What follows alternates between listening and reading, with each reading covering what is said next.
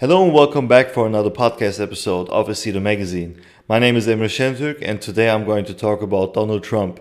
So let's get started.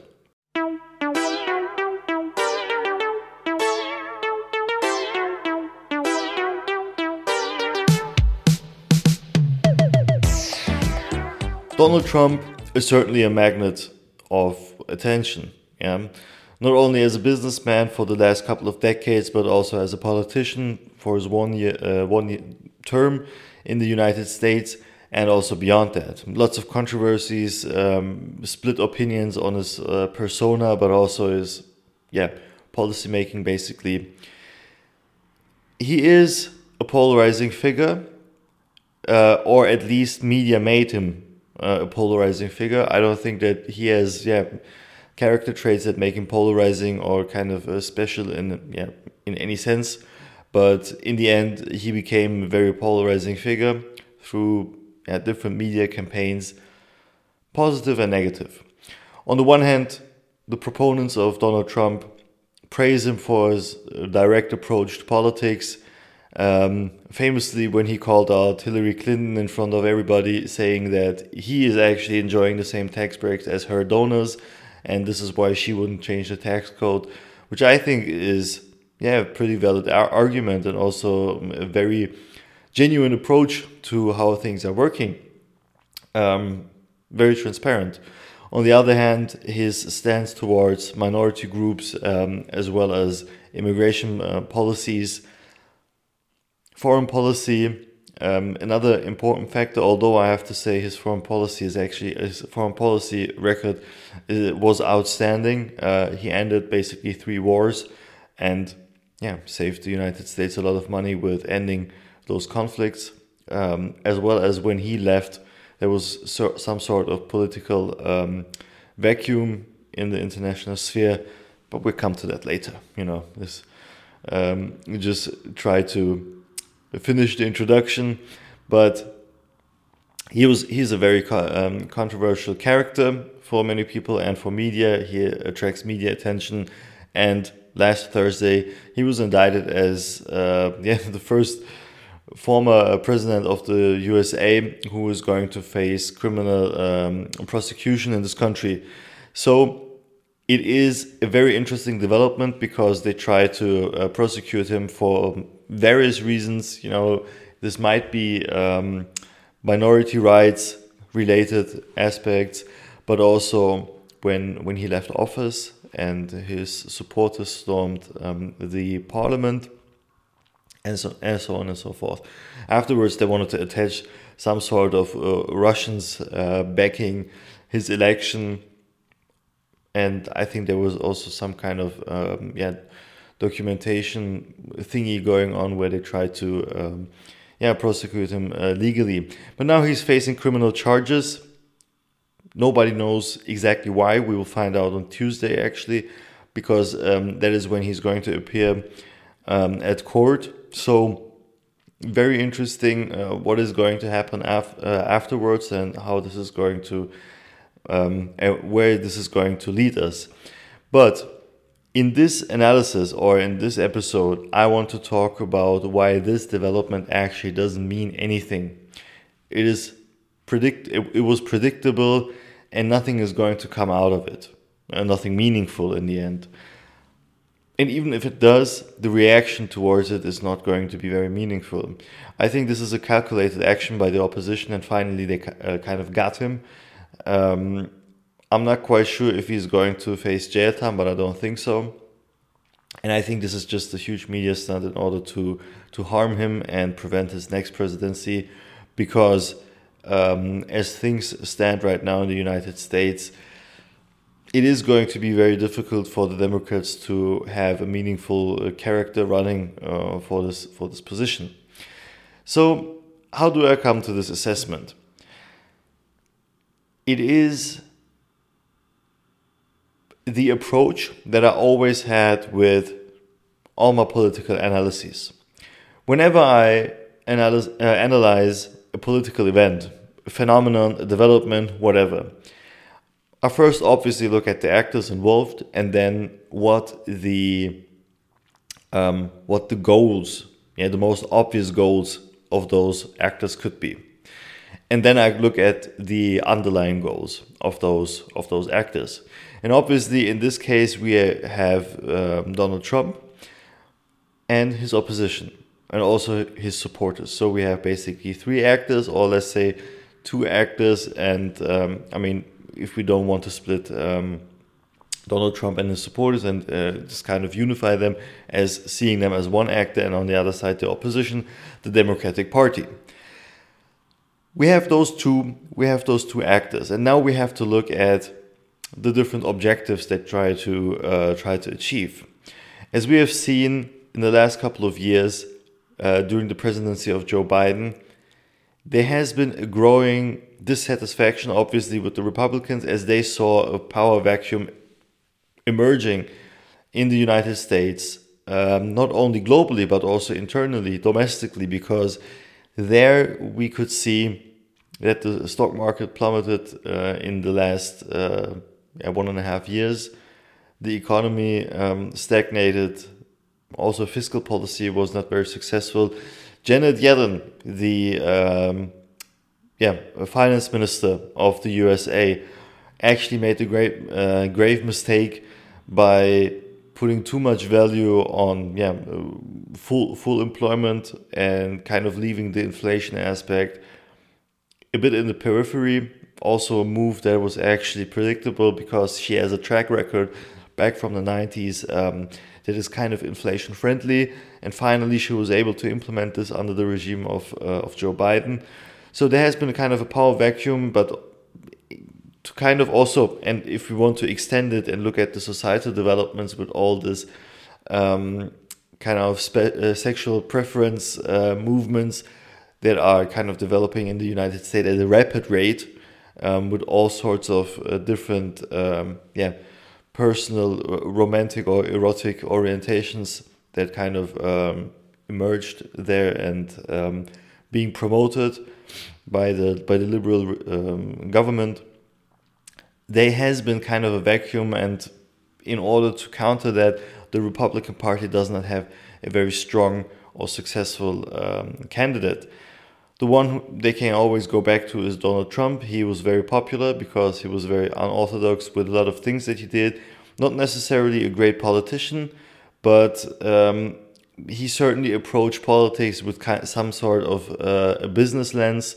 And as I just mentioned, he ended 3 wars, not because he's such a pacifist, but rather he sees it from a business perspective and says blood is expensive, He also has a very fair stance, to be honest, and he's not pulling the United States out of criticism. At various points, he also said that American presidents were very bloody and waged wars all over the world. They're not so innocent. If I have to quote him in the end. As I said, not very skilled politician, but very charismatic with these kind of populist argumentations. And, populism, as you might have noticed, is something that always works with the masses.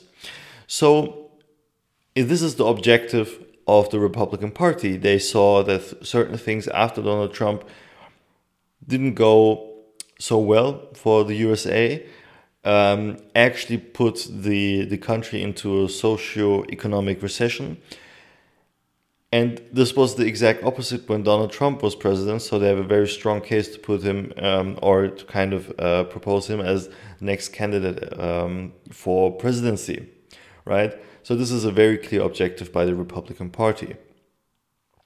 On the other hand, obviously, the Democratic Party doesn't want that. They don't want Donald Trump back. They don't want to kind of lose the power that they gained after his one term of as president of the USA. But in this special case, it is not just about not wanting the opposition to gain power.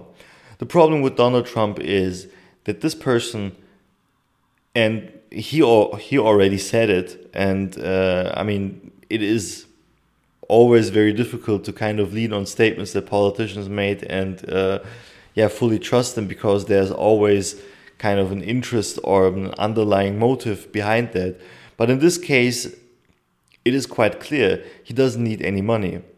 He doesn't need any money. He's not something who's reliant on other people's money in order to have a standing in the elitist or oligarchic order of the United States political system. And this is very dangerous because you have a fragile balance of people who are dependent on money.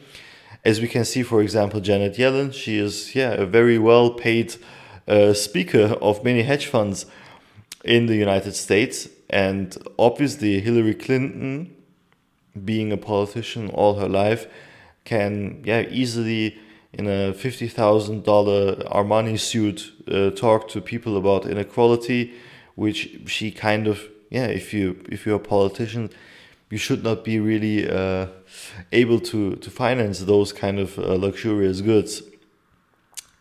And obviously this is all money that comes from interest groups. They're very big donors behind those politicians, and this is not just for the Democratic Party but also for the Republican Party.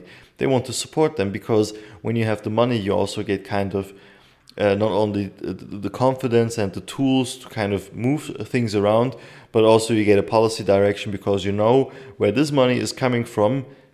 You gotta make them happy because the money needs to flow. It needs to keep coming. And therefore, Donald Trump is he's also a reliability for the Republican Party, to be honest. It's not like he's a very safe guy for the Republicans either. Because he's so independent, they're not very happy with him too, but he has a great track record of 4 years efficient policy making in most terms.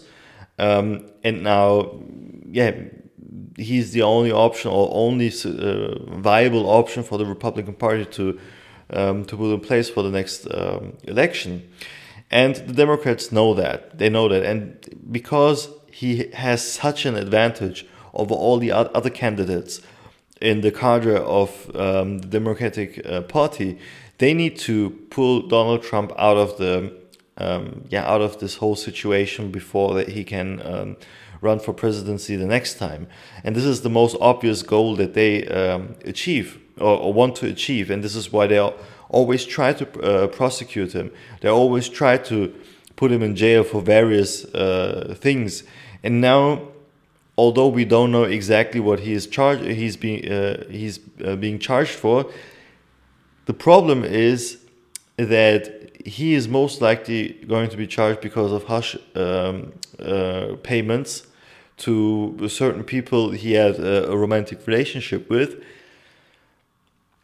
while he was married. Obviously, this is something they always put into those discussions. But this is a very, very, very weak point. And on the other hand, a very strong point for Donald Trump. Why is that so? There were times, obviously, maybe 100 years ago or so, where loyalty towards the partner was valued greatly. Obviously, it is also still valued in many countries, but not so much in the United States of America, at least what we know from all the cultural goods that this country is exporting to the world. I mean, in a country where all the erotic orientations become so overwhelming, where polygamy is basically a common state of having affairs with people, it is very hard to argue that having an affair while being married as a president is going to be harmful in this situation. It's going to damage your reputation. And then paying hush money to those people, who are involved in this situation. I mean, this is not a very strong case in contemporary socio-economic or socio-cultural environment that we are in, or that the Americans are in. So it begs the question, is this just a media stunt or not? I think yes, it is, because if that is really the basis on which he's going to face those charges, it is going to be very difficult for him to put him in jail, but also to keep him there, because today there are far worse things that are happening and that are culturally and socially became unacceptable than these things. Not to say that this is right, obviously it is not. And as I said, in many countries it still remains a very bad thing to kind of break this loyalty bond to your partner, obviously, but not in the United States. Nobody is going to believe that. And then again, this triggers, and if this is a media stunt, you know what this triggers? This triggers the following. Those people who are against the indictment of Donald Trump, they're going to say, what about Bush? What about Clinton? What about Obama? What about I can basically name all the presidents of the United States and talk about why they weren't facing criminal charges in their own country. All war criminals, all of them. And I make no exception, because all of them were involved in large-scale wars, and obviously were responsible for millions of deaths in the Middle East, Vietnam, Africa, Latin America. I mean, Latin America is still suffering from all the decisions that the United States made, decades ago. And this is where media actually wants us to go with these kind of discourses. Because once you start saying, okay, well, the reason why he's appearing in front of court don't seem to be too bad. He cheated on his ex-wife, and on the other side we have war criminals. Basically, if we think about all the things that happened in Guantanamo and Abu Ghraib and the whole Iraq operation, seems off. But this is where media wants to get us, because once we start to talk about George Bush did this and he did this and he did this, we are basically putting ourselves in a situation where we are distracted from the real discourse. And the real discourse is, why are the power dynamics in this country so important to certain interest groups? I mean, Donald Trump was the one who had the economic situation bring it to another level. Yeah, he brought the whole stock market to another level during his presidency. What is it that those interest groups, what do they pursue basically? I mean, if these are multinational corporations who are pulling the strings, basically, what all this popular conspiracy theorists say, if these are multinational corporations, why don't they want Donald Trump back in presidency? Because he was the one who boosted the stock market. You see, therefore, and this is the next point of the political analysis, we looked at the most obvious objectives, but now we have to look at the underlying objectives. Because they want him out. The opposition wants Donald Trump out. All right, we got that. The Republicans want Donald Trump in. Okay, we got that. But if the underlying assumption is that Donald Trump is a bad president and is not serving the interests of businesses, even though he reduced corporate tax and made a lot of arrangements for the stock market to flourish, then the donors who are basically providing the Democratic Party with money, but also the Republican Party, they do not have material interests. Think about that. They do not have material interests. And then, if we think about the discourse that he cheated on his ex-wife and he's facing a prosecution because of that, this triggers a very illogical discussion between the proponents of Donald Trump and the opposition, right? And then basically you're opening a new discussion about why cheating is bad, while far worse things are happening behind those walls. And what I mean by that is the following. As we all know, there was this human trafficker, Jeffrey Epstein, who basically provided all the elites in the United States, but also internationally, with underage children. And I don't want to go into the details, but I mean, there were happening very bad things, rape and everything. And also Donald Trump had contact with this Jeffrey Epstein, who, basically was the biggest human trafficker in the world, because he was providing the elitist circles with children. And then obviously he was, and this is what they found out later before he died, is that he was actually an agent of the Mossad, and the Mossad actually wanted to do that in order to have kind of blackmailing material against politicians and other elitist people in the business world. Donald Trump was part of it. He is not only a cheater, but far worse. Knowing that, and still putting him in, or trying to put him in jail for those reasons that they, for the hush money payments and so on and so forth, shows you that this is not the thing that that is actually going on between the opposition and Donald Trump, because he did far worse things. He cannot say that, and they cannot prosecute them for this, because they did the same things, and there's kind of this silent mutual understanding between those two parties not to talk about these things. Obviously, why do you think Jeffrey Epstein was basically killed in prison? Obviously, he hung himself, but who believes this? And this is the point. Distraction, some sort of distracting story, some little things about prosecution and whatnot, kind of hush money case, and then keep people busy with talking about these things, while he did far worse things. And this is how they want to put reputational pressure, even more so on Donald Trump, to prevent him to run for president the next time, right?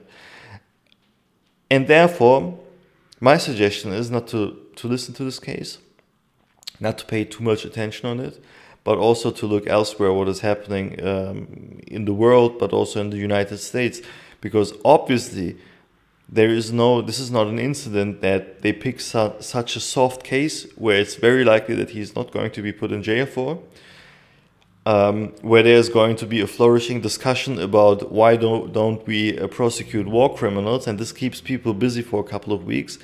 And this is a signal for you to look elsewhere for other important developments. I haven't found them, I haven't looked at them, but in my opinion, this is just a media operation to distract the masses from what is really going on, and because there's no logical ground to kind of put much energy and effort in dealing with this whole situation and following the news about what is going on. If he's going to be charged for something far worse than just cheating on his ex-wife, okay, then obviously there is some flesh to this whole story. I can understand that. But as things stand right now, I think this is just a poor operation to distract both camps, not only the Democratic camp, but also the Republican camp, from other developments that are still, or that I have yet to figure out what they are, because he did far worse things. Other presidents did far worse things. It happens at a time where there's already a power vacuum, has been created by Joe Biden, and there's kind of an uncertainty of the Democratic Party whether they're going to be strong enough in the upcoming elections. It happens at a time where China bashing is on an all-time high, and it happens at a time where Israel is in turmoil, where Ukraine is in turmoil. It happens at a time where Europe is very weak, and we're just exited or left the corona pandemic times behind us. So it is a very fragile situation, and it kind of adds to the anxiety, or the popular anxiety that is already very prevalent across the globe, basically. economic downturn, and so on and so forth. So there must be a certain thing that those groups that kind of attack Donald Trump now wants us not to look at. And obviously, if we enter the discussion into, why didn't we prosecute George Bush and Obama and so on and so forth, this keeps us too busy. Just leave it. I mean, this is all calculated. And in my opinion, media just wants you to talk about these things and how unfair it is and why this and why that. Don't think about it. This is just a stunt. In a couple of months, we're not going to talk about it, given that the charges are made on the grounds that I just said and based on the speculations that are around.